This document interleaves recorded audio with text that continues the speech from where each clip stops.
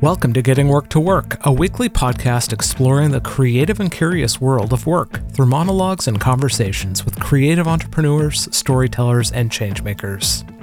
What do you love more than anything in the world? Do you share that love with everyone you know, or worry that you'll be judged and not taken seriously? If you've been at your craft for longer than a day, you've bumped up against the wall of expectations. You want your audience, family, and even the world to perceive you in the best light possible, so you censor yourself. Then one day you wake up hating that there's so much inside that you want to say, but don't know how to, so you stay stuck in the debilitating loop of people-pleasing. In today's episode of Getting Work to Work, I want to encourage you to love what you love, share it with the world, and never stop being the delightful weirdo you are. Show notes and links to all the good stuff mentioned in this episode can be found at gwtw.co/658. I'll be honest with you, the title of this episode popped into my head before anything else, and I just started laughing hysterically. And I had to find a way to build an entire episode around the words popcorn and pimples. So here's my explanation. As I was thinking about popcorn, I remembered the owner of our local independent movie theater, the Kiggins Theater, claims to have the best popcorn in the county. And to make that claim legit, I bet he tried every popcorn possible, not to mention all the combinations of butter and salt and accoutrements that there are when it comes to popcorn. I mean, you really have to love popcorn and want people to love it too to go through that effort. And it's all about having people want the best possible so that they buy it again and again. Whew, okay, popcorn, check. But what about pimples? And then I remembered there's a reality TV show that I have not seen called Dr. Pimple Popper. Imagine being so into skin blemishes that you create an entire career and a reality TV show about it. Talk about something for everyone. Totally gross and captivating if you're into that sort of thing. For me, there's something about the unexpected use of words that I absolutely love. Don't even get me started on things I find hilarious, like the word pimple. I don't exercise this love nearly as much, though, because I worry too much. Will it make sense to my audience? Will I be able to even write a show around the combination of words like popcorn and pimples? What if it's not serious enough? What if it's too silly, too funny? Chances are you feel that way about yourself when you think about the things you love and how you could possibly integrate them into your business, maybe your career, your life, or your relationships. Why do we take ourselves so seriously when we don't have to, especially if we don't want to? From James Victori to Miriam Schulman, one of the popular statements creativity coaches are making is to be the creative weirdo you are, that inner weirdo. And it's a great sentiment, but it's one that I'm learning how to wear comfortably because it's hard. It's really hard to embrace the things that make us weird, that go up against the grain of society, that show a different way forward. Because it also goes up against the stories I've told myself year after year about how I need to behave in order to be taken seriously. But I'm weird, and so are you. And the sooner we can acknowledge it and love that weirdness about ourselves, the better off we'll be. We will get our work into the world and stop caring so much about the people who will never get us, even if that person is who we used to be in the past. I don't think my younger self would understand not only the decisions I've made or what I've done with my life, and I would venture to say that I probably would blow my own mind at what was possible, because I didn't really know what I was going to do throughout most of my life.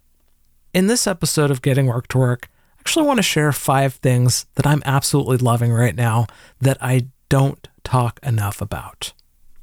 The first thing is the combination of metal music and horror.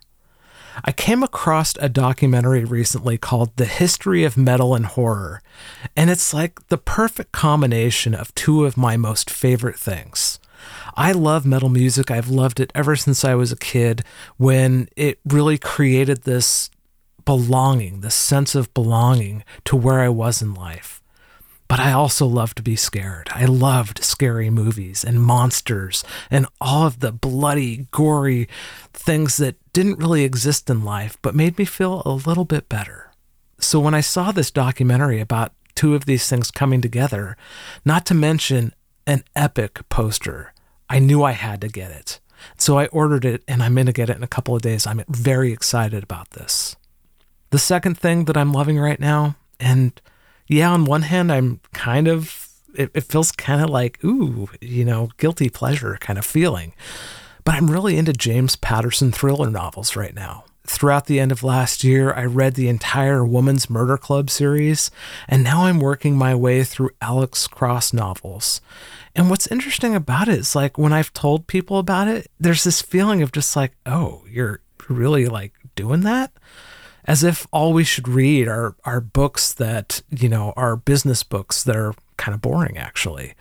And so it's kind of fun to read these books that I'm probably not going to remember again. Again, it's just like popcorn for the mind. It's trashy and it's fun. And I'm loving it right now. And it's getting me to think about creativity in a whole new way. The third thing I'm loving right now, documentary films. Canopy is a service through the library that has so many documentary films available. They're on every platform as well, from YouTube to Netflix to HBO Max. And I just love finding a documentary that I don't think that I'm going to love, and then I'm surprised when it blows my mind. Over the weekend, I watched a film called Making Waves, which was about sound design in films, in cinema throughout the first about 100 years of sound. And it's just amazing the emotion that is involved through the production of sound. And even my wife was surprised about how good that documentary was. And I've always loved documentary films. I've talked about it throughout the show, but not enough. Because for me, life is worth celebrating. I love telling stories about other people and seeing what people are doing, the things they overcome, the things that they love, all of those things. And speaking of other things that a lot of people love, the fourth thing I'm loving right now, cartoons and animated films. There's been some press about studio executives and streaming platforms executives saying that animated films are just for kids. But you know what? That is not true. Some of the best animated films are for adults. They're for kids too, but they're for adults. There's so much that we can learn. And one of my favorite animated films right now is Guillermo del Toro's Pinocchio on Netflix.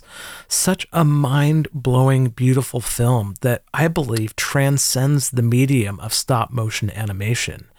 And I really think that when we can allow ourselves to not only take in the visual beauty of these worlds that Del Toro has created, but he's bringing his culture, his Mexican heritage to the screen as well. And we're able to see entirely new worlds that we would have seen possible before.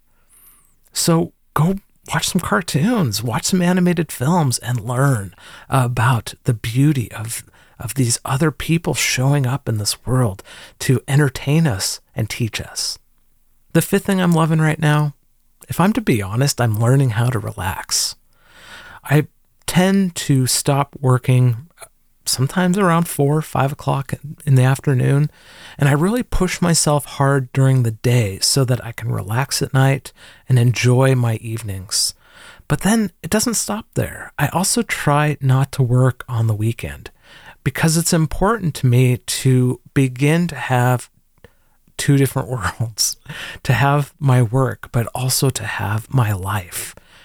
And there's a lot of guilt that sometimes shows up when I see other people pushing themselves so hard, and maybe I'm not. And there's a sense of guilt that maybe I should be working harder.